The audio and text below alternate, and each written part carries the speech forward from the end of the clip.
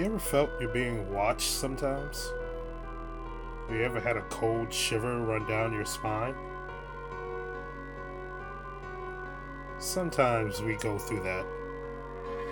Sometimes we look for answers to questions we don't really truly understand. Like, are we truly alone in the universe? Is there life after death?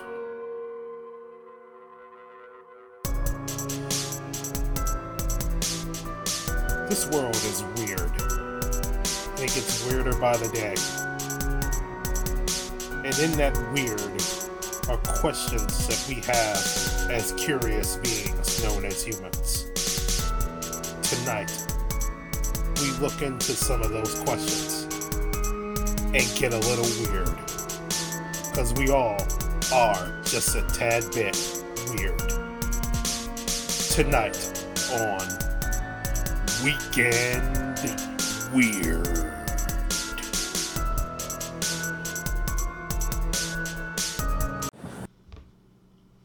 It's a beautiful summer, late fall evening. Two lovers are getting together, haven't seen each other for a very long time. They decide to go out to a lover's lane and be alone because it's their first time being alone in a very long time. Things start getting hot and heavy and they start making out. The radio plays while they're making out. Suddenly, a news bulletin reports that a serial killer has just escaped from a nearby institution. The killer has a hook from one of his hands. They say be on the lookout and lock your doors tonight. The young lady starts getting a little antsy. She wants to get out of there real quick. She starts hearing things that she didn't hear before. Her boyfriend's like, no, let's just stay for a little bit. She keeps being insistent. We have to leave. Finally, the boyfriend relents.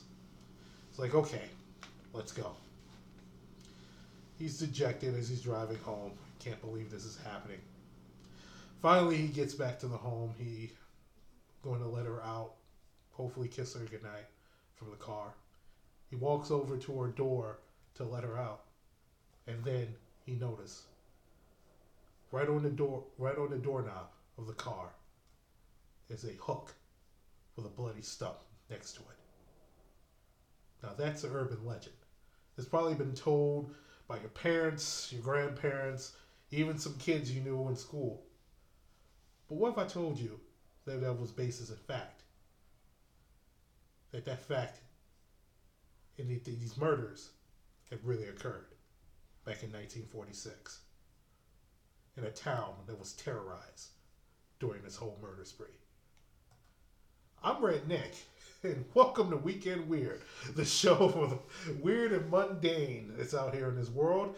I'm joined today by a couple of guests. First of all, we got returning guest Ogul. Hello.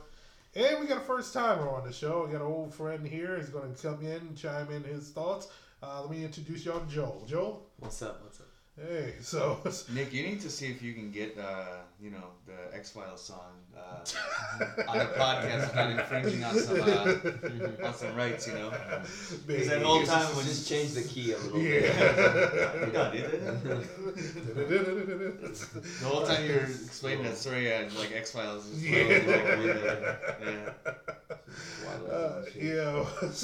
Well, the story I just told was the hook for a hand urban legend that was first told during the Dear Abby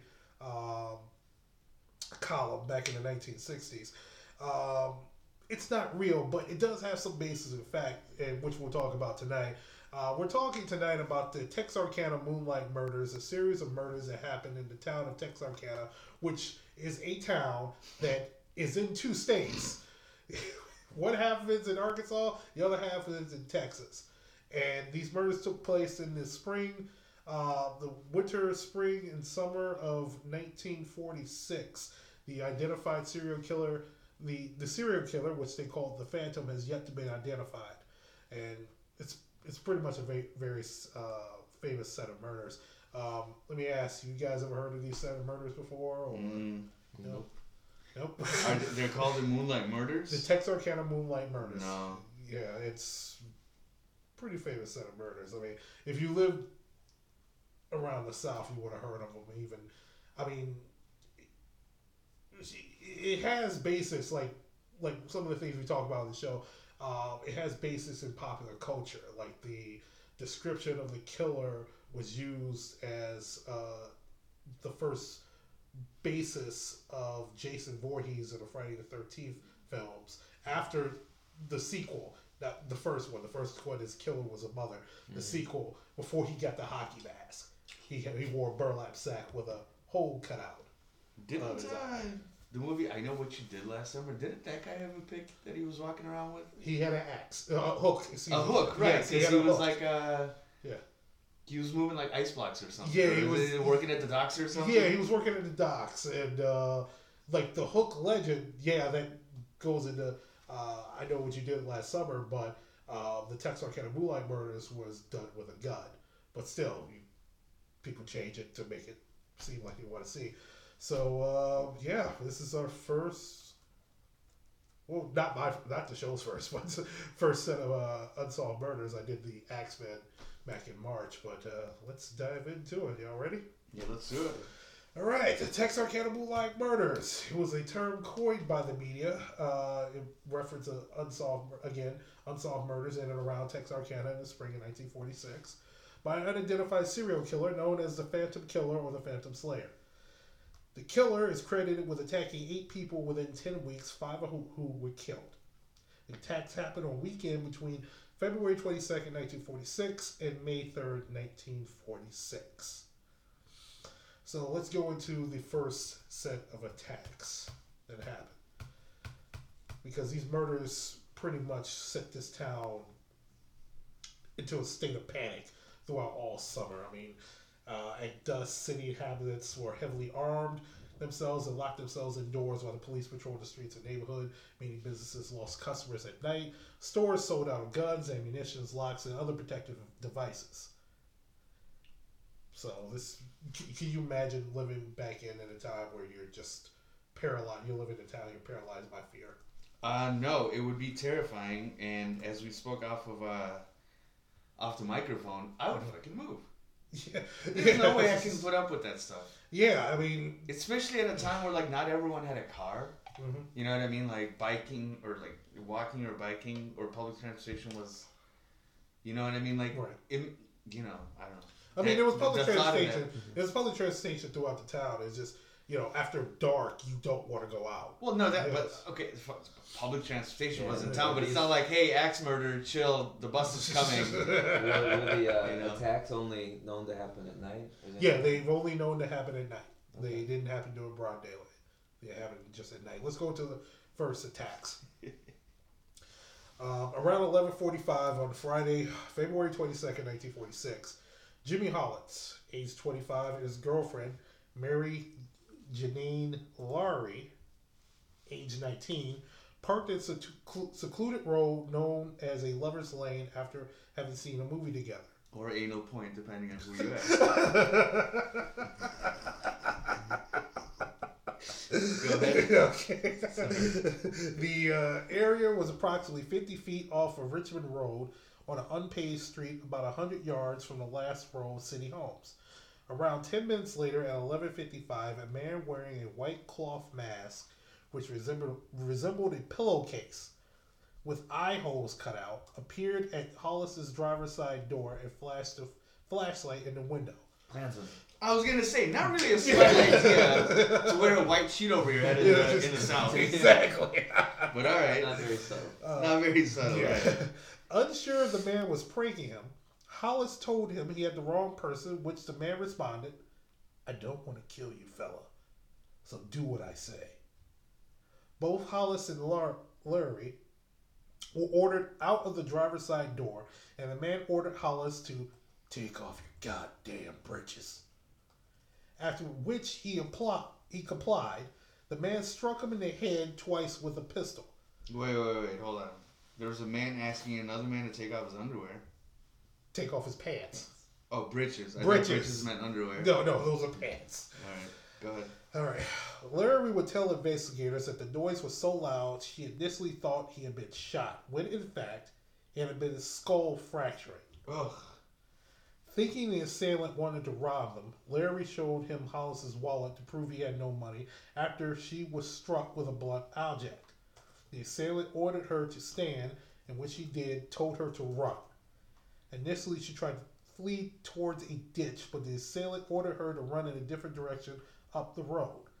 Larry spotted an old car parked off the road but found it empty, and again confronted by the attacker, who asked her why she was running. When she responded that he told her to do so, he called her a liar before knocking her down and sexually assaulting her with the barrel of his gun. After the assault, Larry fled on foot, running half a mile to a nearby home. A car passed by the residence, which he attempted to call for but was ignored. Larry was able to awaken the residents of the house and phone police. Meanwhile, Hollis had regained consciousness and manages to flag down a passerby on Richmond Road. The motorist left Hollis at the scene and drove to a nearby funeral home where he was able to call the police. Within 30 minutes, Bowie County Sheriff W.H. Bill Presley and three other officers arrived at the scene of the attack, but the assailant had already left. They found Hollis's pants 100 yards away from the parked car. Larry was hospitalized overnight for minor head wounds, while Hollis was hospitalized for several days to recover from multiple skull fractures, but both survived the attack. Hollis and Larry gave conflicting reports to law enforcement as to what their attacker looked like. Larry claimed the man was wearing a white bag over his head with cutouts for eyes and mouth, and that she could not see under the mask that he was apparently African American. Hollis alternatively claimed the man was white, around 30 years old, but conceded he could not distinguish his features as he had been blinded by a flashlight. Both agreed the assailant was around 6 feet tall. Law enforcement repeatedly challenged Larry's account and believed she and Hollis knew the identity of the attacker and were recovering from him. Okay. So? That was the first attack. And when was it reported? After the incident? It was right after the incident. They ran and got help. Okay. So and was it acted upon to see if who they tried to launch an investigation? They did launch an investigation on it. They couldn't find anyone. So a month had passed. Let's go into the first double set of murders. A month had passed since then. Hold on 1 second. Yeah. How big is this town? Pretty sizable town. Is it a city or a town? It's a city, I believe. Okay. Which is important. It's important to establish that, because if it's a town of 5,000 people, that's a lot more terrifying. It's twin cities. Okay. It's Texarkana, Texas, and Texarkana, Arkansas. They have two sets of police. They have two sets of town police, two county, I think 2 or 3 county sheriffs. Seems a bit redundant. Yes. Well, you have the Arkansas side and the Texas side. Yeah. So. In the annexation war of 1812, Texarkana, or Texas lost. Texas law starts at the Texas Corral. Arkansas law starts at the Bennigan's. Right. Because they sent all their troops to the Alamo, they weren't able to defend off an attack from Arkansas. Snuck in the back door. Alright, let's go to the first double murders. A month had passed since the February attack on March 24th, 1946. Richard L. Griffith, age 29, and his girlfriend of 6 weeks, Polly Ann Moore, age 17, were found dead in Griffith's 1941 Oldsmobile sedan on Sunday, March 24th, 1946, between 8:30 and 9 a.m. by passing motorists. The motorists saw the parked car in the Lover's Lane named Rich Road, which is now South Robeson, near a railroad spur 100 yards south of U.S. Highway 67 West, close to a night spot called Club Dallas. The motorists at first thought both were asleep. Griffin was found between the front seat on his knees with his head resting on his crossed hands, and his pockets were turned inside out. Moore was found sprawled face down in the back seat. Griffin had been shot twice while still in the car, and both had been shot once in the back of the head, and were fully clothed. A blood-soaked patch of earth near the car suggested to the police that both had been killed outside the car and placed back inside the car. Coagulated blood was found covering the running board and had flowed through the bottom of the car door. A .32 cartridge shell was also found, possibly shot from a coat inside the blanket. No extant reports indicate either Griffin or Moore were examined by pathologists. Local rumor had stated that a sexual assault had occurred, but modern reports refute this claim. In response to the murder, police launched a citywide investigation along with Texas and Arkansas City Police, the Department of Public Safety, Miller and Cass County Sheriff's Departments, and the FBI. On March 27th, local police had interviewed around 50 to 60 witnesses, including patrons and employees of Club Dallas, a local bar near the crime scene. By March 30th, police had posted a $500 reward in an effort to gain any new information on the Griffin Moore case, which would lead to the arrest and conviction of persons responsible. However, the reward yielded no fruitful clues or suspects, instead producing over 100 false leads. 100 false leads? 100 false leads, yep. Wow. Yep.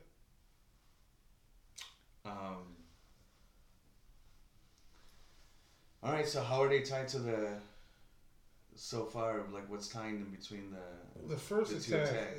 Well, we don't know, because the first attacks, both of the people that were attacked were still alive. This one, the first double murder, could it have been like a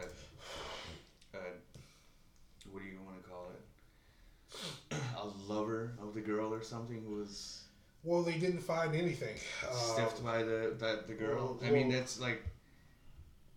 Otherwise, why take the time and effort to put them back in the car? You know what I mean? After you murder them. If you're going to murder them, just murder them and drive away. Well, maybe this killer is sadistic. What's sadist about putting them back in the car? I mean, maybe he wanted to make it look like it was something that it wasn't.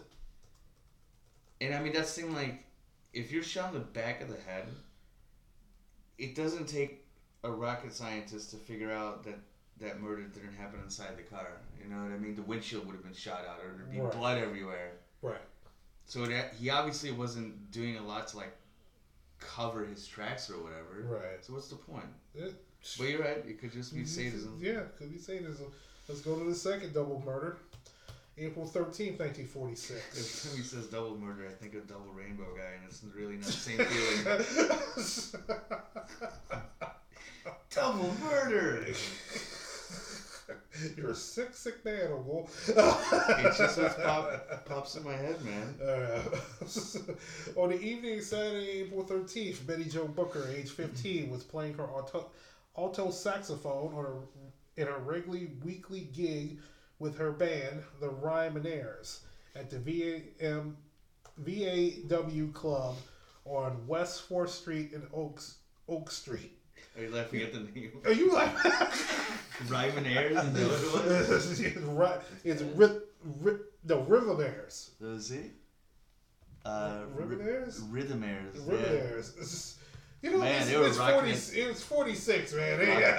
Rocking at the VFW club. It's 46. That shit's lit. Hey, you gotta take wherever you can get, man. He's like, hey, come and play for $1 on a 15-cent beer night. You got 15-cent core night. Yeah. Not even Coors Light because it wasn't invented yet. Yeah, it was just Coors. Around 1:30 a.m. Sunday morning, April 14th, her friend Paul Martin, age 16, arrived to pick her up for the performance. This was the last time the couple were seen alive. Martin's body was found around 6:30 a.m. that morning by Mr. and Mrs. G.W. Weaver and their son, lying on its left side at the northern edge of North Park Road. Blood was found further down on the other side of the road by the fence. He had been shot 4 times, once through the nose, again through the left fourth rib from behind, a 3rd time in the right hand, and finally through the back of the neck. Booker's body was not found until approximately 11:30 a.m., almost 2 miles away from Martin's body, behind a tree. She was found by members of Boyd's family along with their friend Ted I'm not going to try to butcher this person's last name. Don't you think that sounds like a crime of passion? How many times would someone who's like, how many shots did he have in him? 4. Oh. Were you describing bullet wounds or wound? Yeah, he was shot once through the nose. I was going to say. Again through the left fourth rib from behind. A third time in the right hand, and finally in the back of the neck. Mm-hmm. All right, never mind. Who had joined the search party. Her body was lying on his back, fully clothed, with the right hand in the pocket of the buttoned overcoat. Booker had been shot twice, once through the chest and once in the face. The weapon used was the same one in the first double murder, the .32 automatic Colt pistol. Martin's 1946 Ford Club Coupe was found 3 miles away from Booker's body and 1.55 miles away from his body. It was parked outside Spring Lake Park with his keys still in it. The authorities weren't sure who was shot first. Sheriff Presley and Texas Rangers Captain Manuel Gonzalez said that examination of the bodies indicated that they both put up a terrible struggle. Martin's friend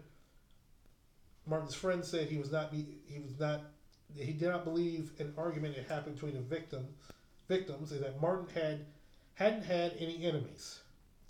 Law enforcers were unable to locate Booker's saxophone at the crime scene. The saxophone was eventually discovered around 6 months later in October 24th, still in his black leather case, in an underbrush near where Booker's body had been found.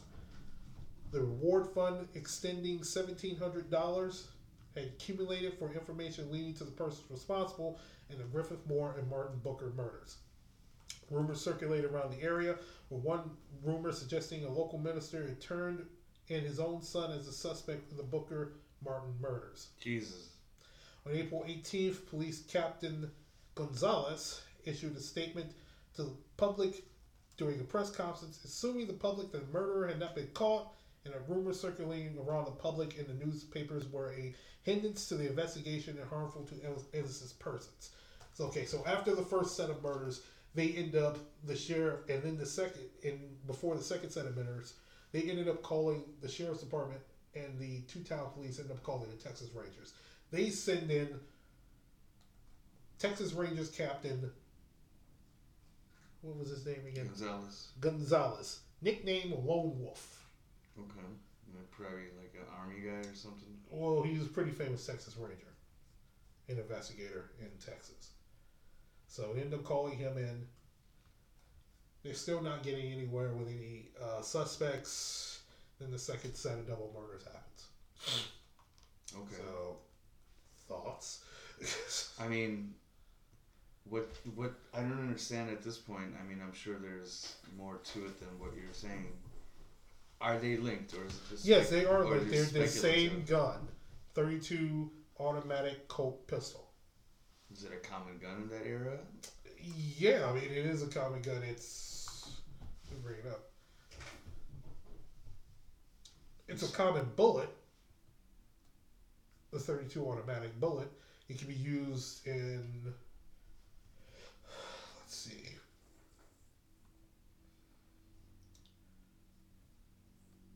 Probably a versatile bullet. Yeah, it's a versatile bullet. It can be used in various variety of pistols, but it's the same type bullet. So that's what's linking both of these murders together, and also that they're young couples. I see. Even the first set of attacks, that was a young couple also. Yeah, I mean, as an investigator, you gotta ask if you can't just assume that like these are linked. Right. It could just be a coincidence, but yeah, I mean, if there is like actual ballistic evidence, then that's a different story. Right. Joel, you got anything to add? No. Doing good, Joel. Calm down. All right. The final set of the final murders and the final set of crimes. Let's get to that. On Friday, May 3rd, somewhere before 9 p.m., Virgil Starks, age 37, a farmer and welder, who was in his modest ranch-style home on a 500-acre farm off of Highway 67 East, almost 10 miles northeast of Texarkana. He turned on his favorite weekly radio show, and his wife, Katie, age 36, gave him a heating pad for his sore back. He sat in his armchair in the living room, which was just off of the kitchen and bedroom. While Katie was in her bedroom, lying in a bed in her nightgown, she heard something from the backyard and asked Virgil to turn down the radio. Seconds later, while Virgil was reading the May 3rd edition of the Texarkana Gazette, 2 shots were fired into the back of his head from closed double window 3 feet away. That's terrifying. Katie did not hear the gunshots. Instead, she heard what sounded like breaking of glass. She thought Virgil dropped something and went to see what happened. As she entered the doorway to the living room, she saw Virgil stand up and then suddenly slump back down in his chair. She saw blood and then ran to him and lifted his head up. When she realized he was dead, she ran to the phone to call the police. She rang the wall crank phone 2 times before being shot twice in the face from the same window. 1 bullet entered her right cheek and exited behind her left ear. The other went in her lower jaw just below the lip, breaking it and splitting out several teeth before lodging under her tongue. She dropped to her knees but soon managed to get to her feet. She ran to get the pistol from the front living room, but she was blinded by her own blood. She heard the killer tearing loose the rusted steel screen wire from the back porch. She thought she was going to be killed. So she stumbled towards her bedroom to the front of the house to leave a note. Meanwhile, the killer ran to the back of the house and made his way up the steps and onto the side screen porch through the back screen door. She heard the killer coming through the kitchen window, so she turned around and ran through the dining room, through the bedroom, down a hallway, through another bedroom, and then through the living room and out the front door, leaving behind a virtual river of blood and teeth throughout the house and across the street. Barefooted and still in her blood-soaked nightgown, she ran across the street to her sister and brother-in-law's house. Since no one was home, she ran 50 yards more to another house, which was owned by A.V. Platter. Platter answered her call for help. She gasped, "Virgil is dead," then collapsed. Platter shot a rifle in the air to summon another neighbor, Elmer Taylor. Platter called to Taylor to bring his car because Mr. and Mrs. Starks had been shot. Taylor, along with Mr. and Mrs. Platter and their baby, rode with Mrs. Starks to Michael Minster's Hospital. Now it's Miller County Health Unit on Walnut Street. Mrs. Starks gave Mr. Taylor, the driver, one of her teeth with a gold filling. She was in a semi-conscious state, slumping forward on the front seat. Although she lost a considerable amount of blood, she showed no signs of going into shock, and her heart rate remained normal. She survived, but her husband died. She got shot in the face and survived? She got shot in the face twice and survived. Badass. Yep. Absolute badass. So, as you could tell after this murder, the town is even more of a damn panic. So, had she been able to describe this figure at all? No. When she rushed up to see her husband and know she did, she immediately went to grab the phone to call the police. She was shot from behind. She fell down. She heard the killer try to cut through the door. She immediately got the hell out of there. She had no time to actually look and see who this killer was. Damn. That's... Yeah. Oh. Yeah. It's like, gives me shivers thinking about it. Yeah. You know what I mean? It's like you're just a normal night. Mm-hmm. You're at home. Mm-hmm. And then not only do you have to deal with the tragedy of watching your husband die, you get shot in the face. You get shot in the face. Yep. Wow. Yep. So, what happens then afterwards? After that murder, the Miller County Sheriff's Department was notified just minutes after the alarm reached the Hope City Police. Arkansas State Police officers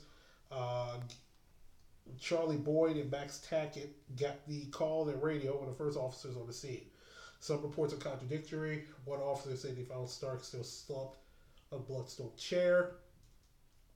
The chair had caught fire from an electrical heating pad. Smoke had filled the room. Poor guy got shot and lit on fire. And lit on fire. Smoke had filled the room, was coming up all around the man between his legs. Yet Sheriff W.E. Davis had an investigation, said that when officers arrived at the scene, they found the chair on fire, but Stark's body was not burned because it had fallen to the floor. Immediately after that, blockade was set up on several miles northeast and southwest on Highway 67 East. Sheriff Davis called in officers from the entire area to help in the investigation, some which included 2 agents from the FBI and Captain Gonzalez, the lone wolf, and other rangers, Sheriff Presley and his deputies, Sheriff Jim Sanderson from Little River County, Arkansas State Police, local police, and many others. In the house, investigators found a trail of blood with scattered teeth. On the dining room table was Mrs. Stark's work for making a dress. Gonzalez, after seeing the virtual river of blood, stated, "It's beyond me why she did not bleed to death." There were only 2 bullet holes in the window, leading Sheriff Davis to believe that an automatic rifle had been used. Investigators declared that after the killer shot Virgil, he waited patiently outside the window to shoot his wife. There were only 3 clues found at the scene. The first was the caliber of bullets. The second was a flashlight found in the hedges underneath the window that Starks was shot from. The last clue was bloody prints around the house, shoe prints in the kitchen floor, smudged fingerprints in other places. Sheriff Davis stated that throughout the murder could not have been directly linked to the Phantom because the caliber was 22. It is possible the killer is one and the same man. Those who had been driving the area at the time of the slaying, along with several men found in the facility, was picked up for questioning. Early Saturday morning, bloodhounds were brought in from Hope by the Arkansas State Police. They found 2 trails that led to the highway before the scent was lost. It's too much of a coincidence for 3 murders to happen. Yeah, 3 sets of murders in such a small amount of time, you know. Yeah, in a 3-month period. Poor Gonzalez. He gets that late night call. Yeah, we got another one. What is he? He's a sergeant or he's a no, he's a captain. He's a Texas Ranger. He was a Texas Ranger. You just call him Texas Ranger. No, it's that's crazy. Yeah. The next day on the front page of the Texarkana Gazette read, "Sex maniac hunted in murders." Sex maniac. Sex maniac. This is the thing that I don't understand. Where the hell did that come in? They believe that these were crimes. I mean, I guess they're going back to the first set of attacks when the woman was sexually assaulted with the barrel of the gun. Mm-hmm. There were no other sexual assaults with the other victims, so they kept believing and saying that this was a sex maniac that was on the loose.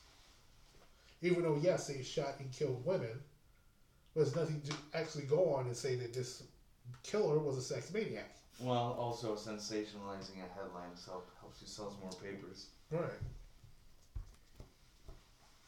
So, here. There's another thing. The flashlight that they found was sent to Washington, D.C. for further inspection by the FBI.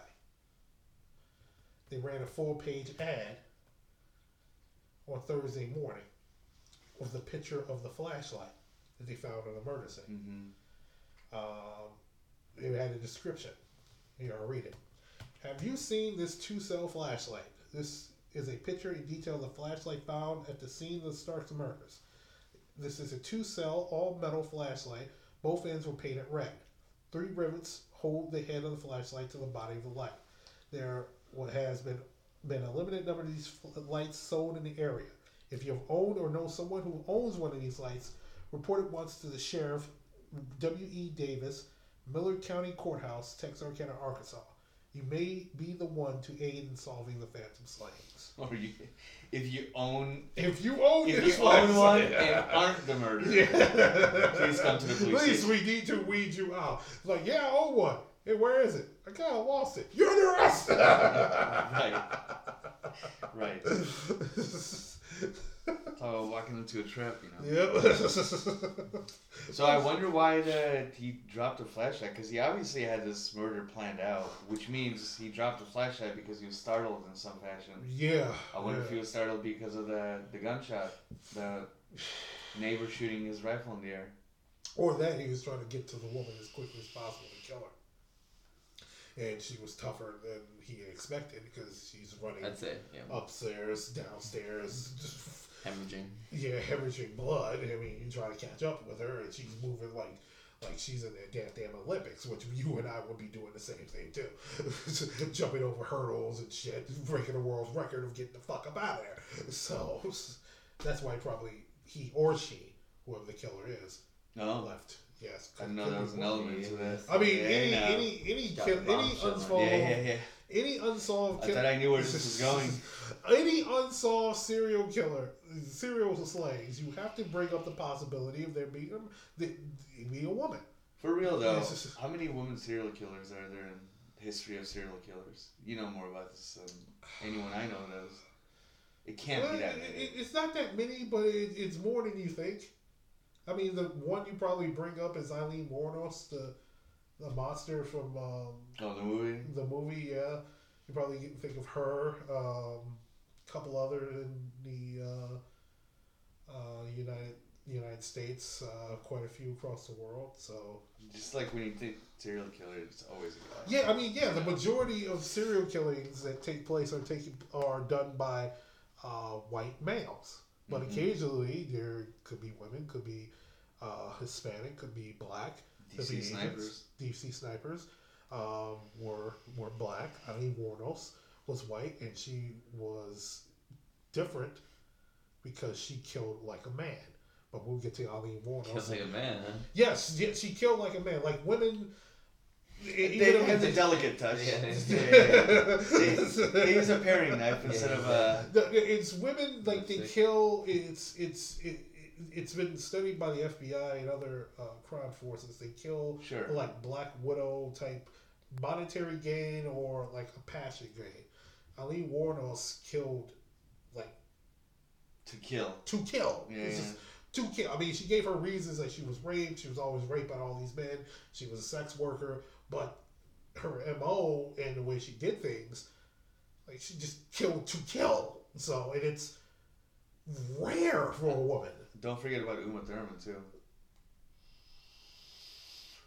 That was for revenge. Hey man, it depends on who you ask. She took down a lot of people. I mean, yeah, she took down a crazy 88.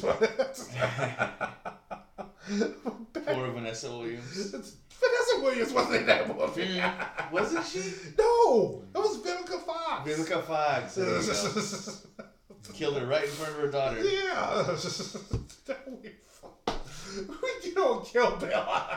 We're talking about the female murderers, and she murdered a lot of people. She was the hero of the story. Some might say. Yeah. All right, back to these set of murders. These real set of murders. Okay, so because of this, a lot of rumors started being spread because they haven't caught the serial killer. On May 19th, a rumor had been spread that the killer had been caught. Some of them believe that he's being held in Bowie County jailhouse, surrounded by Texas Rangers with submachine guns on their knees. Others believe he had flown to an out-of-town jail. The Gazette and Texarkana news officers were drowned with phone calls, both local and long distance, inquiring about the apprehension of the killer. Newspaper will tell the public if the killer was caught, read one of the sublines in the May 19th edition of the Texarkana Gazette. Sheriff Paisley declared that innocent people were being accused of being the phantom and asked residents to show more consideration for the federal citizens.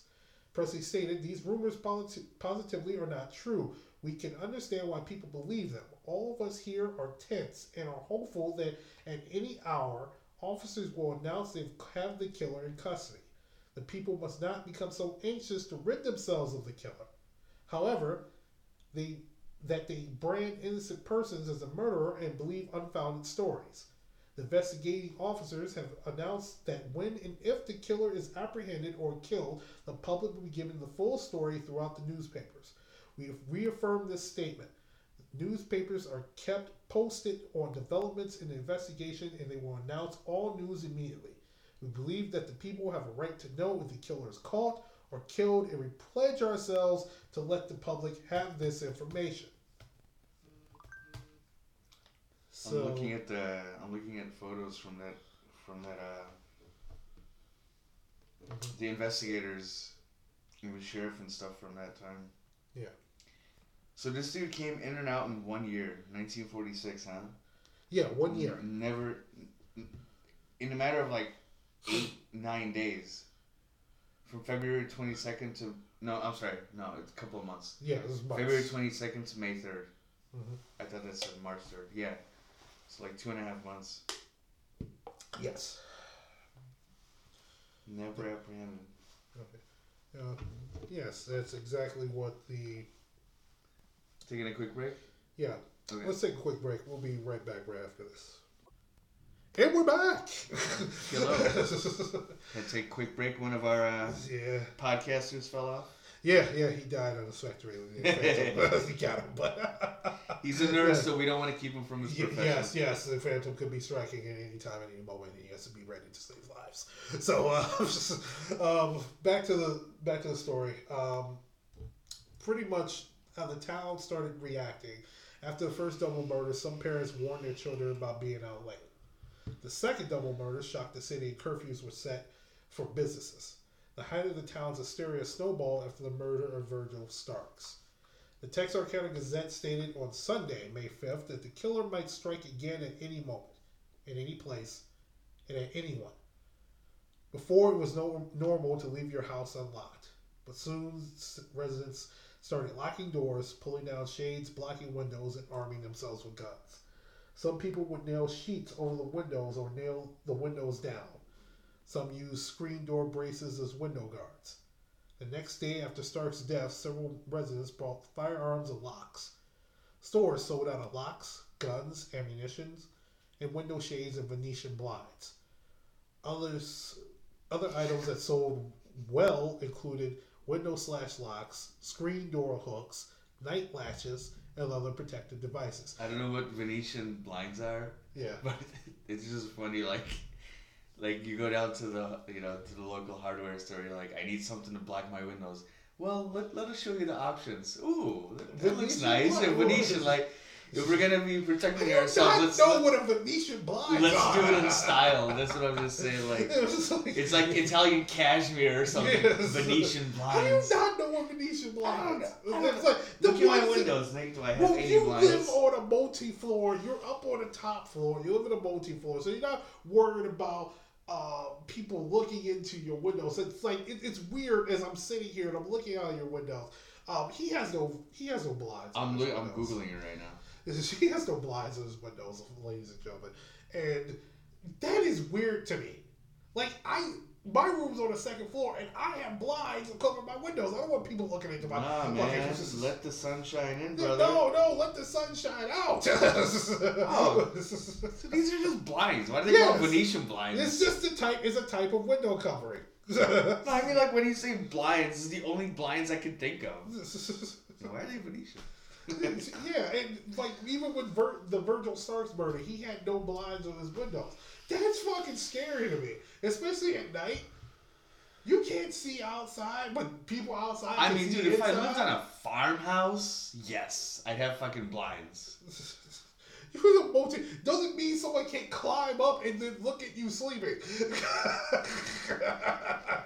Nick, you sound like you're speaking from experience.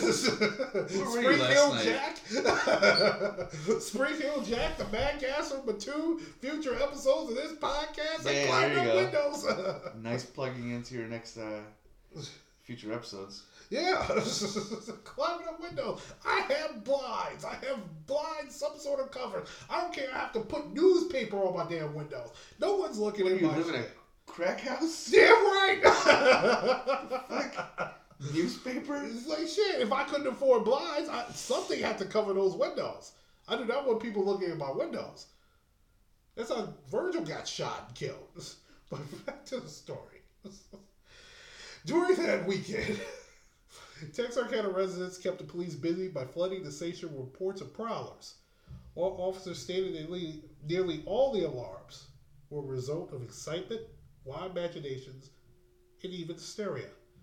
Farmhouses and neighborhoods blared with lights.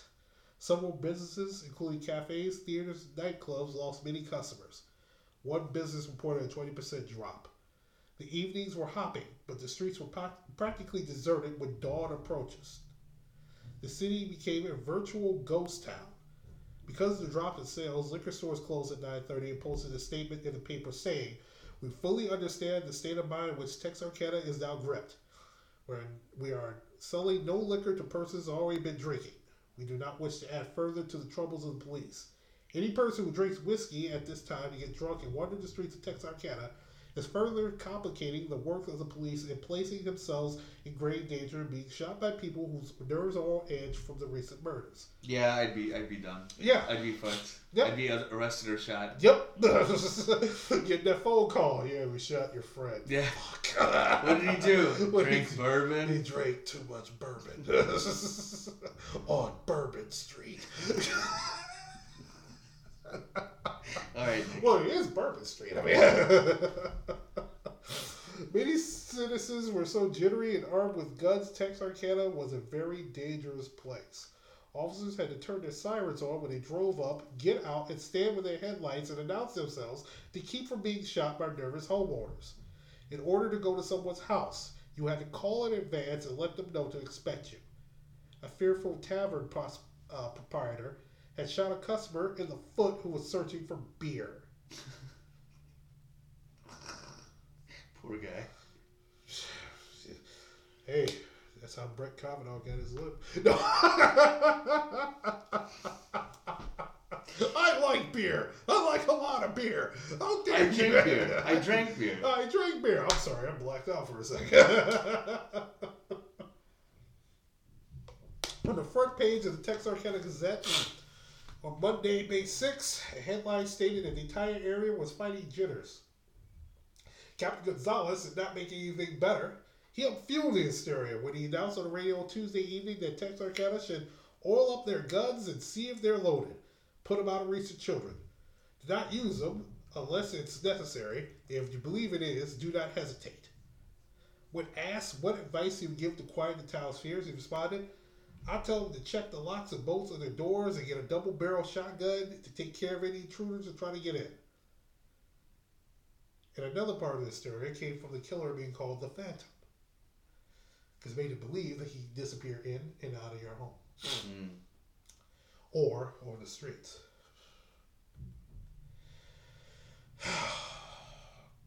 What are your thoughts so far this town's been? I mean, obviously there's a town on edge. There's definitely someone out there doing harm to innocent people. There's no alibi yet. There's nothing really linking the murders. It seems pretty random. You mean motive, not alibi. Or that's, motive. Yeah. And those are the hardest type of murders to investigate for police, because there's no rhyme or reason. It's just randomized, you know? Mm-hmm. Where if they can pick up on it's like, it reminds me of like the Zodiac murders. Yeah. There's really no rhyme or reason, so like this one, no one was ever caught. Mm-hmm. They had suspicions, but they could never nail it to anybody. Yeah, especially like we live in a time right now when you have the internet and stuff, and people are more visible, and there's a lot more lights, and like I can't imagine living in even if I lived in a small town, keeping my doors unlocked, right? Keeping the windows open and no sort of protection. But they're living in a time where that was a norm, and to have that disrupted and be on jittery, I mean, I don't. I mean, can you imagine living in a time of like Jack the Ripper? I mean, seriously, like a time before electricity. No, I can't. I'm gonna murder you by candlelight. I'm gonna stab you in the bum.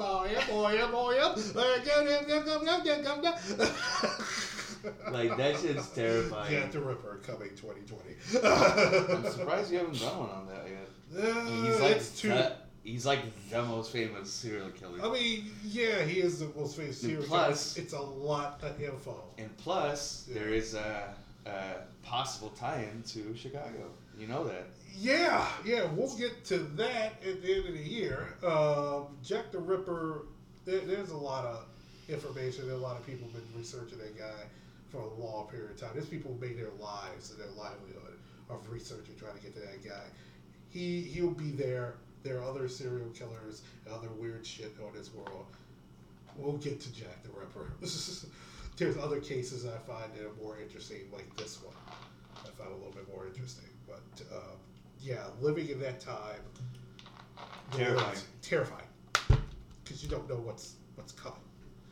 And then you have the town on edge, and everyone on edge, and they're thinking that you possibly could be the killer. Talking about how if you come up to someone's house, you gotta call them ahead, like getting people out of their normal day-to-day rhythms and stuff, and just turning neighbors against each other and stuff. Like, that's not a good. That's not a good place. Not a good place to be. Exactly. I mean, people got to work. Kids got to go to school. Yeah. And not even in the back of their mind, in front of their mind, they're thinking about this. You know. Yeah, and you have business closings, especially when it gets dusk, and people who work at night, they can't make livelihoods because of this killer. And that's another thing that's not brought up. Like, the streets were deserted. It was like people work at night. There's people who work at night and their livelihoods are being lost and they can't make rent or put food on the table because of this goddamn killer during that time. So, and even the surrounding towns are going nuts. As news announcements spread and the suspects were searched in surrounding counties, the fear crossed over to many cities, including Hope, Lifkin, Magnolia, even going as far as Oklahoma City. Jeez. Residents in other cities were also stocking up on guns and even axes. Because they want to take your ass back to the 1910s. Fuck 1910s. It's like...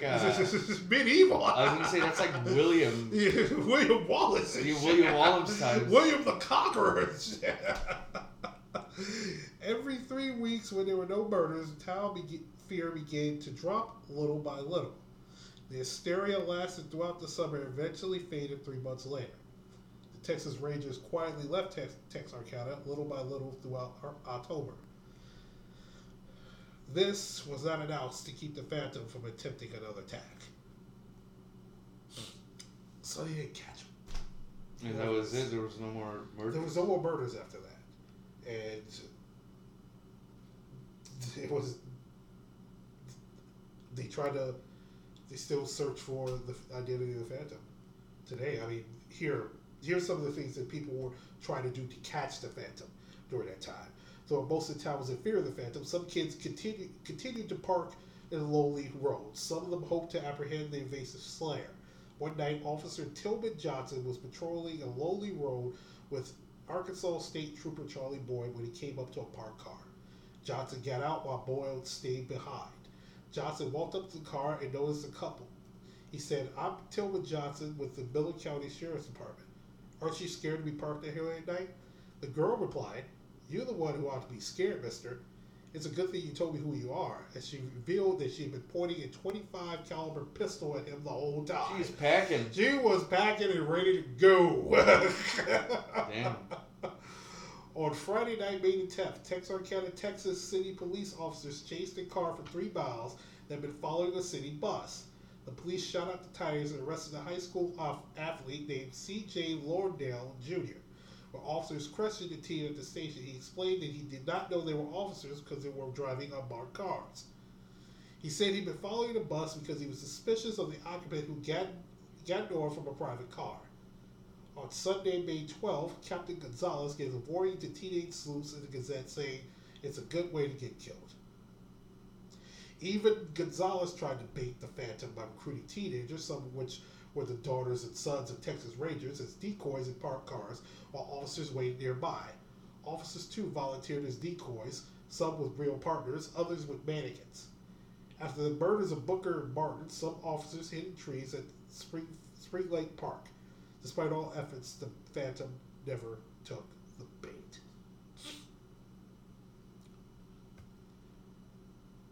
So, yeah. So, who was the Phantom Killer? The only description that we have is from the first attacks. None of the other two attacks had lived.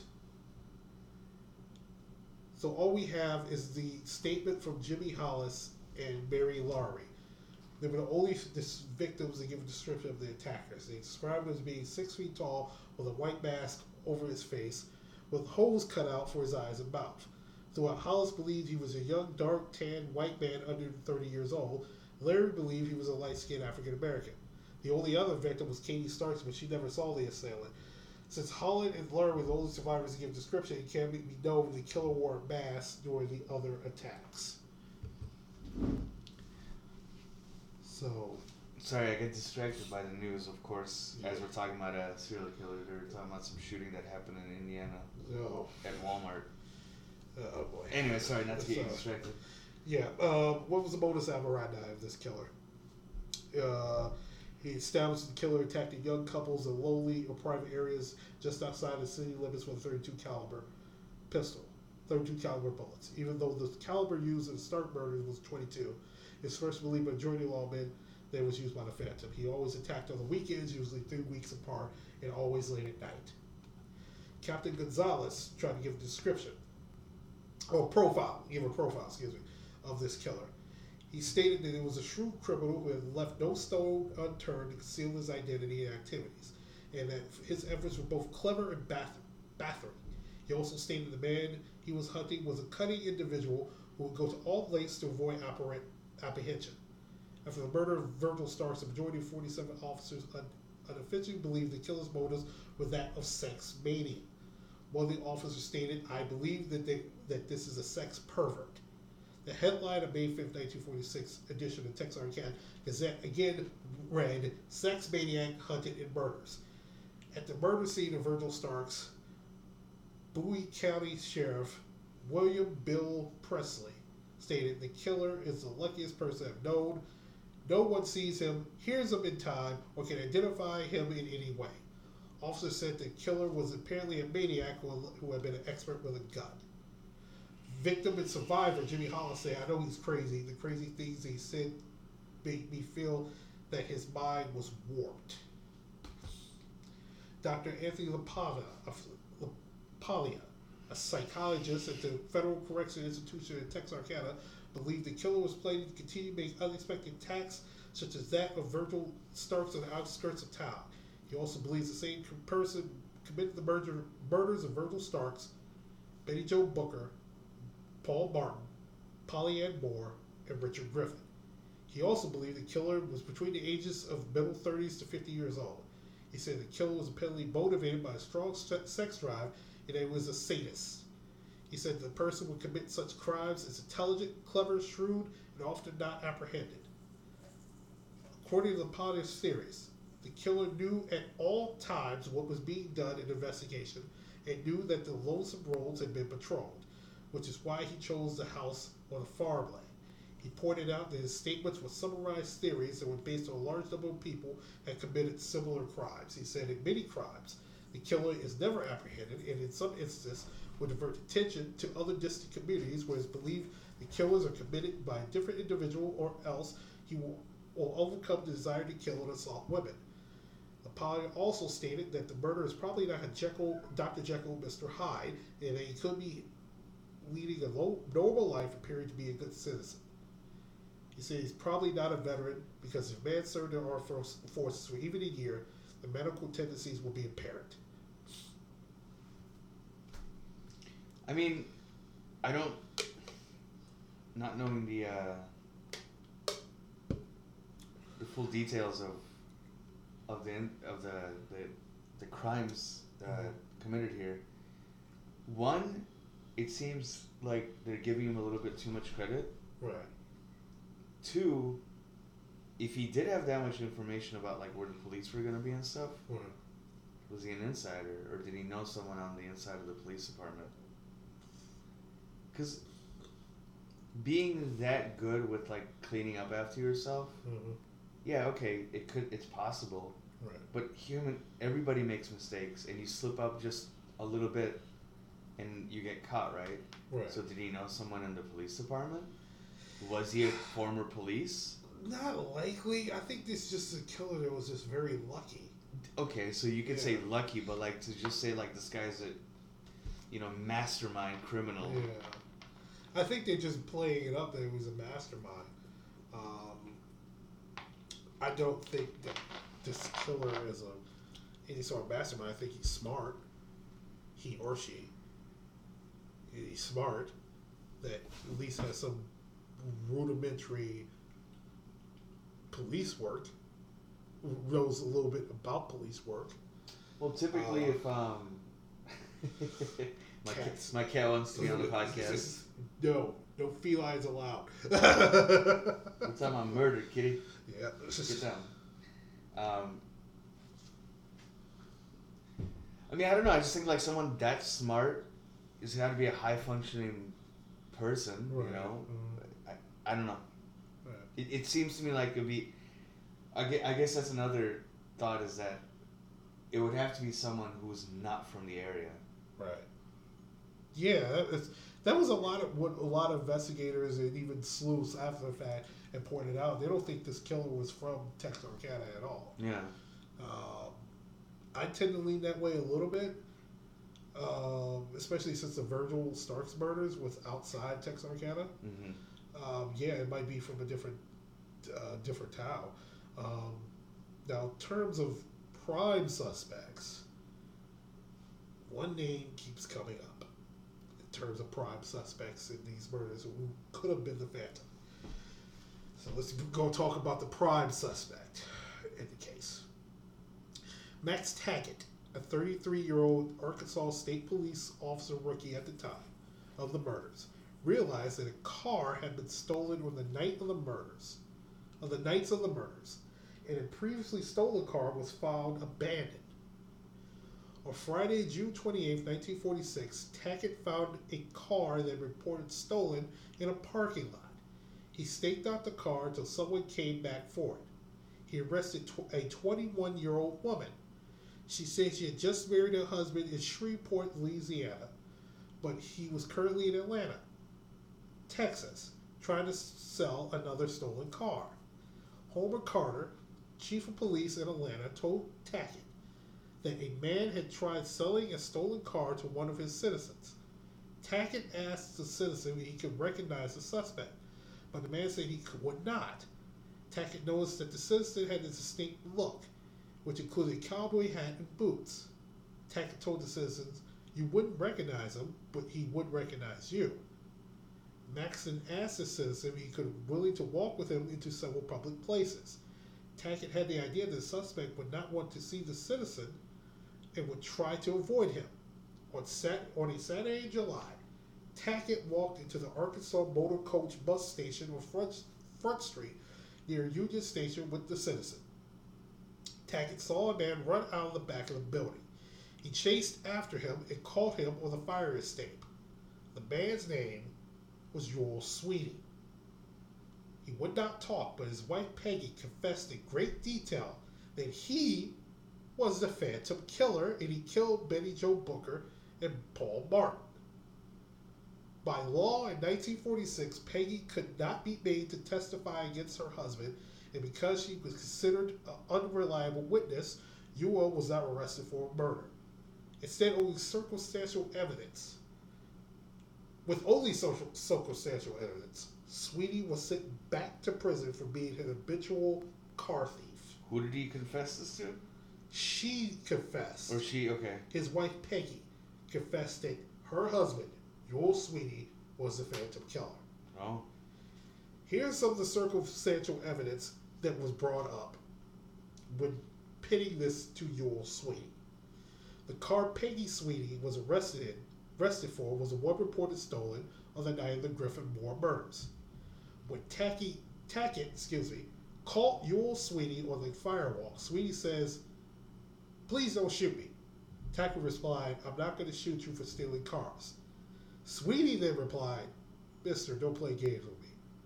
You want me for more than stealing cars. When Ewell was in the police car, he asked Tillman Johnson, Mr. Johnson, what do you think that they'll do to me for this? Will they give me the chair? Johnson responded with, you won't get much, maybe 5 or 10 years. They don't give the electric chair for stealing cars. Sweeney then said, Mr. Johnson, you got me for more than stealing cars. Implying what? He thinks they think they want him for something else. Okay. When a lawyer told Peggy that her husband was being held for murder, she exclaimed, how did they find it out? Peggy took officers to a spot near Paul Martin's car was found. She said she went into the woods there. The officers found a woman's heel prints in that area. Peggy's family and Ewell's brother-in-law believed that Ewell was the Phantom. Police found a khaki work shirt in the suspect's room with a laundry mark of the word Stark, which was red under a black light. In the front pocket of the work shirt, Stag was found, which matched samples found in Virgil Stark's welding shop. Ewell Sweeney owned a .32 Colt automatic that had previously sold it in a crap game. While being accused of murder, Sweeney remained silent instead of pleading his innocence. Peggy Sweeney confessed to her husband's actions, revealing very detailed information, including things officers already knew and things they did not. Oh. Now, there are complications with your naming Sweeney. There was a circumstantial evidence naming Sweeney. There are things that contradict him being the Phantom. Ewell's fingerprints did not match any of the latent prints in a Booker Martin's crime scene. Peggy Sweeney recounted her confession. The Texas Rangers and Sheriff Bill Presley were not convinced that Sweeney was the Phantom. Sweeney denied being the Phantom and never made a confession. Officers including Bowie County Sheriff Presley, Miller County Sheriff Davis, Texas City's Chief of Police Reynolds, their officers in both state police departments worked day and night for 6 months trying to validate Peggy Sweeney's story of their whereabouts. They deduced that Peggy was not telling the truth and that on the night of the murder of Booker and Martin, the couple was sleeping in a car in a bridge under San Antonio. Unknown is either a sick prank or a true confession. An anonymous woman contacted family members of the victims, one in 1999, the other in 2000, apologizing for what her father had done. Ewell Sweeney never had a daughter. Okay. So he keeps pointing back to Ewell Sweeney. There is circumstantial evidence that points to Ewell Sweeney, but nothing concrete. Nothing concrete. And they can't match fingerprints either. Yeah, they can't match the fingerprints of the Booker Martin case. The latent prints. Sweeney denied being the Phantom. He would deny being a Phantom too. The Texas Rangers and Sheriff Presley did believe he was Phantom, but they could be wrong. His wife Peggy recanted their confession, but people do that all the time and still guilty. So I mean, the chasing after some like weird fame or whatever. Yeah. It's circumstantial, but nothing concrete pointing to it. So, but the circumstantial evidence is still pretty strong. So, there were a couple other suspects. Here, I'll run through them real quick. Okay. On November 5th, 1948, 18-year-old freshman Henry Booker Doobie Tennyson from the University of Arkansas was found dead in his bed in his home at Fayetteville, Arkansas. Washington County Sheriff Bruce Cedars discovered that Tennyson had purchased cyanide of mercury on November 3rd, explaining that he was going to use it for rat poisoning. A note was found reading, "The opening of my box will be found in the following few lines. In the two papers found, rows on colors, and it is dry and sound. The head removes, the tail will turn. Inside is a sheet you will learn. Two bees means a lot when they are together. These clues should lead you to it. A note is found inside a BB fountain pen. Poison was found on the cap. The note inside pen contained clues and combination of a lockbox. Not in the mood for playing games, the police forced the lockbox open. Inside was a Viewmaster with several rolls of film from Mexico and a stack of papers. Under the stack of papers was a note confessing to the Texarkana killings. The note read, "To whom this may concern, this is the last words to you fine people, and you are fine. I want to thank you for all the trouble you have gone through to send me to college and bring me up. You have been wonderful. My thanks to Ella Lee, Mrs. McGee, the owner of the house he was rooming in, for letting me stay with her during my college career, and to Bella Joe, Mrs. McGee's 12-year-old daughter, for putting up with me the way she did. She had to, I know, but I fell in love with her about a week ago.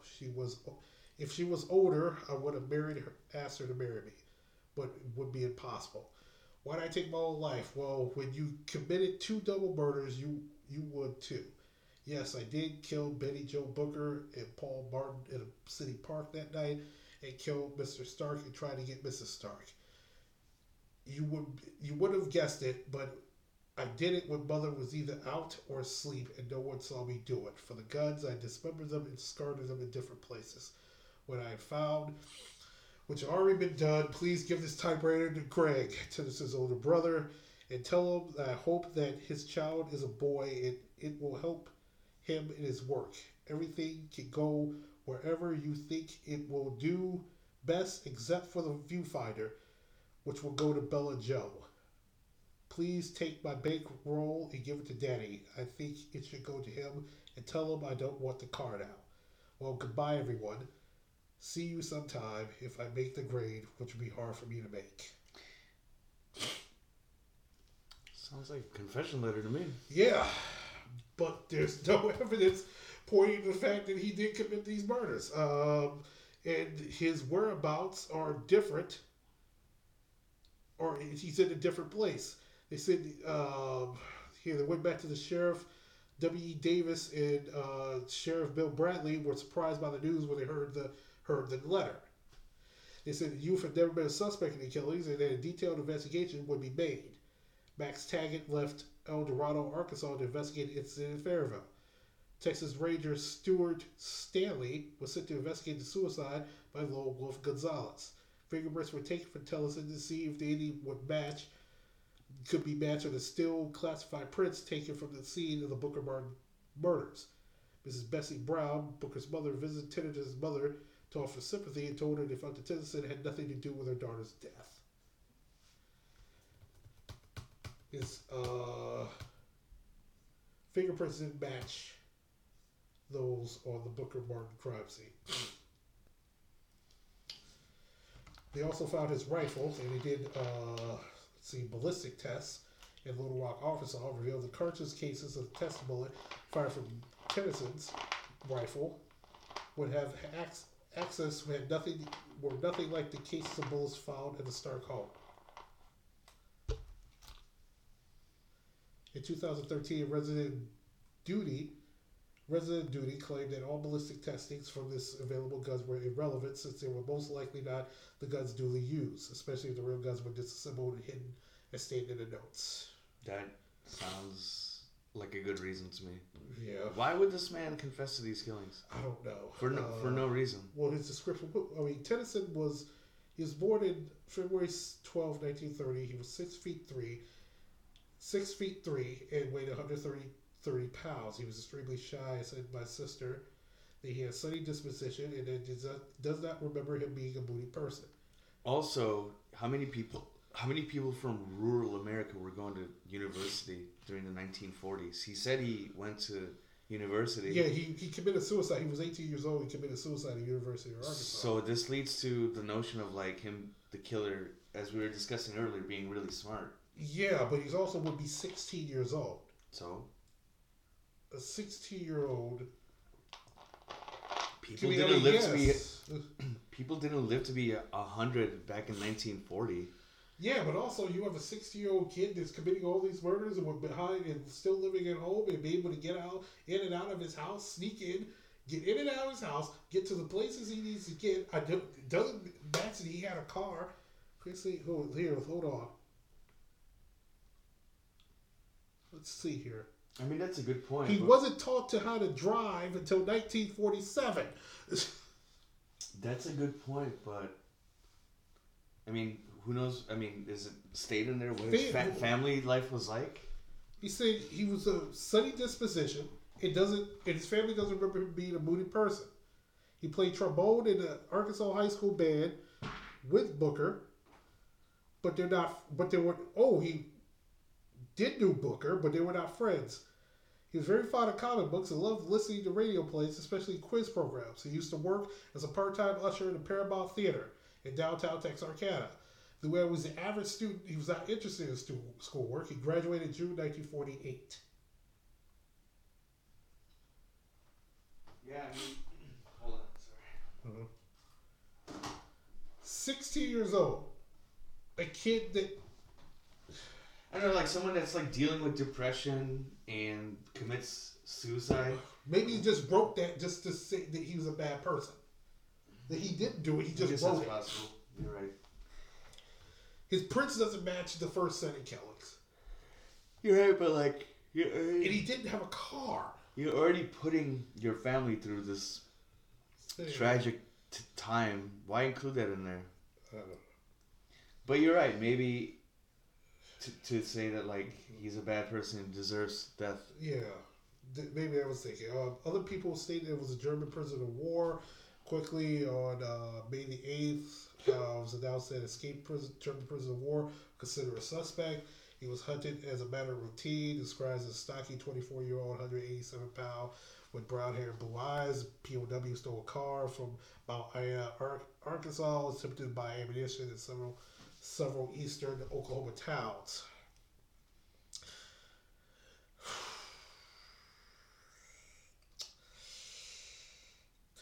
I don't know about that one. If you're a German POW, I mean, this is right after the war. You're a German POW, you escape. I don't think you have time to kill kids on a backyard unless you were trying to steal their cars, which the cars were stolen. Your main guess is probably get to one of the coasts to see if you can get the hell out of there, try to pay somebody off, get you out of there. I don't think it's a German prisoner of war. There was a Atoka, Arizona suspect on Friday, May 10th. In Atoka, Oklahoma, a man walked up to a woman's house and opened her screen door. He asked Mrs. Harmon if he could have some turpentine, food, and money. Mrs. Harmon told the man she had very little turpentine, had no money or food. The man grabbed... Yes, turpentine. Big back then. The man then grabbed Mrs. Harmon by the hair and dragged her out onto the porch. He told her that night that as well he'd kill her since he already killed 3 or 4 people. He was going to rape her. He then heard a horse gallop towards them and told her, "There comes a man on a horse. If you report this to officers, I'll come back and kill you." After the man ran off, the woman took her child to her neighbor's house further up the street and reported to the police. Soon after her report, a search for the man included 20 officers and 160 residents. She described the man as about a 5'9" to 5'10" white man, about 30 to 40 years old, 150 to 155 pounds, with dark hair, and was in bad need of a shave. He carried an open 5-inch bladed pocket knife and was wearing gloves, a faded and worn blue jeans with khakis, and an old, dirty, dark-colored floppy hat. Police arrested the suspect closely matching the description. That Sunday, the suspect had gloves Mrs. Harmon identified as the same gloves as her attacker. The man also was wearing blue clothes and khakis. No really evidence pointing to the fact that, other than he said he killed 3 or 4 people, something doesn't like mean he's this guy, right? It means cat. There was also, lastly, a Los Angeles coma victim. On Thursday, May 23rd, 1946, a 21-year-old ex-Army Air Force B-24 machine gunner by the name of Ralph B. Bauman told Los Angeles police he thought he had been the Phantom. I've been in a coma running from something, maybe murder. I want to clear it up. If I did kill 5 people in Texarkana, I want to settle down and be a stuntman in Hollywood. I'm happiest when I'm living in danger. Previously, he had gone to Los Angeles Examiner and told a reporter, I want to sell you some murder information. I know who and where the Texarkana killer is. Give me $5 and let me have an hour start, and I'll put information in a sealed envelope. The reporter called police after reading on a certain day in March. I was in the Texarkana theater watching a news picture of war. When the person in the party started acting wise and said overacting, it kind of got to me. I followed him home, killed them within a period of 3 days. Really no evidence pointed that he was anywhere near Texarkana. So, yeah, I mean, you can keep going down a list of people claiming to be it, but at some point it gets kind of absurd. Why would someone in California be the suspect? Yeah. Right. If he's got no connection to Texarkana whatsoever. Right. I mean... And also the last one. They hypnotized the suspect. The police arrested a black man in his 30s whose tire tracks were found on the other side of the road for the Martin's corpse during the Martin murders. After he failed a polygraph exam, officers decided to have him hypnotized. The man was taken to a psychiatrist and a hypnotist named Travis Elliott. Elliott talked to the man in a private session for a while. Sheriff Presley asked Elliott if the man could be hypnotized. Yes, but you have the wrong man. He has no criminal tendencies, replied Elliott. Ain't no black man committing serial murder in Texarkana. No. It's not happening. The dude probably stick out like a sore thumb anyways. Exactly. It's just the sheriffs and the sheriff's department being desperate. It's just being desperate at this point in time. They can't find any killer. They can't find the killer. Oh, there was this tire tracks that matched these tire tracks over the other side of the area where we found the murder victims. Okay. Sure. I mean, as an investigator, you have to do due diligence and follow any lead, but that seems ridiculous to me. He probably fucking failed a polygraph test because he was so nervous that he was going to get framed for murder. Probably, yeah. You know what I'm saying? Mm-hmm. Oh, boy. Okay, let's wrap this up and we'll get our theories, lastly.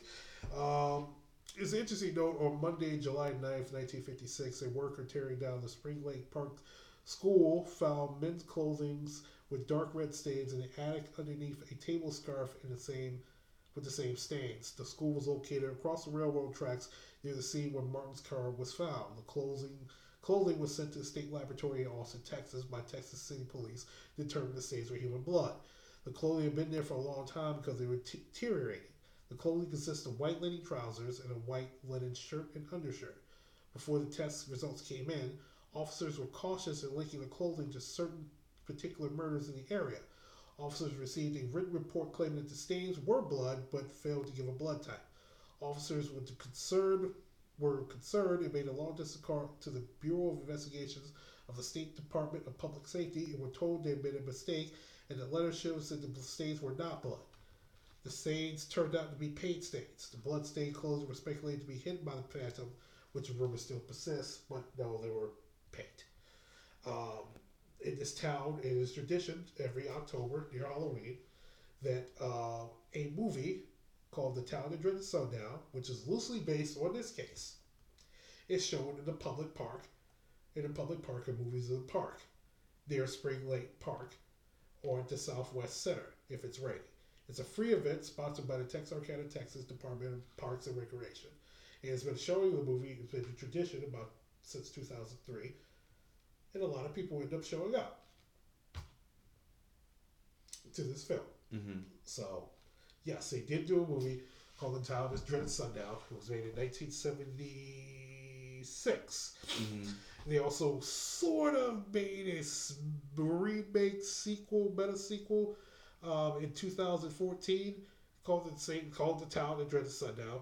It was loosely based on the case. The movie was taking it as it's like a recreation moment by moment of these murders and the chase for these murderers.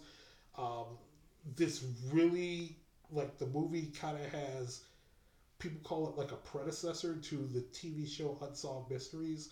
the reenactments and voiceover type for this film. It's a pretty good film. It's a little scary. Even the remake, even though it's nothing like the original movie, the remake meta sequel, I guess you could call it like a meta sequel, it's not that bad either. Which was shot in 2014. It's crazy. In 2014, there was, I mean, even so many decades later, there was still some interest in the story. Yeah, I mean, this is a pretty, just a pretty famous unsolved murders, like along with the Zodiac killings and the Axeman murders and other notorious murders in this unsolved murders in this country, especially unsolved serial killings. There's a lot of interest in this story. Sure. I'm going to who, if you had the choice of suspects I gave you, or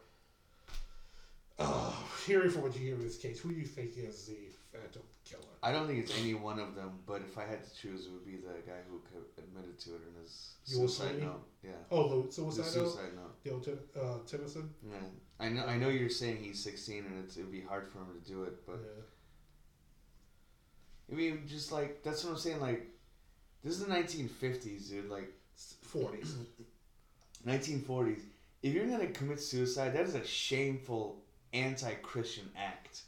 Right. So you're going to bring even more sorrow to your family by saying you murdered a bunch of people? I mean, he could be just making it up. I mean, I don't think a 60-year-old just... Like, yeah, if you that bad and your mind is that far gone, yeah, you're going to make something up to make it sound like you're a terrible person. Him saying that I committed these murders as I'm committing suicide, so people don't mourn for him because he thinks it's going to be a lot of pain. So he recognizes there's going to be a lot. Him not being there and committing suicide is going to put a lot of pain on his family. So I'm going to say I committed these murders to make people think that I'm the bad guy and maybe lessen up that pain because he's already in this dark place. Yeah, there's no evidence that links him to these murders. He knew one of the victims because he played, one of the victims because he played in the same band that they played in. Mm-hmm. But doesn't make, that's it. How's he getting around? He didn't learn how to drive until a year later. How the hell is he going to get around to kill all those people? He's going to walk 10, 12, 20, 30 miles and go kill Virgil Starks and shoot his wife. He's going to stake out Lover's Lane in different parts of the city, walking. Come on, I mean, but it didn't happen night after night. It was over 3 months. So, but he still has to walk from his house. That just doesn't make any sense. No, for sure. But I don't think it's any one of them. But if I had to pick one, I would pick him. Okay. Well, I think it's Joel Sweeney.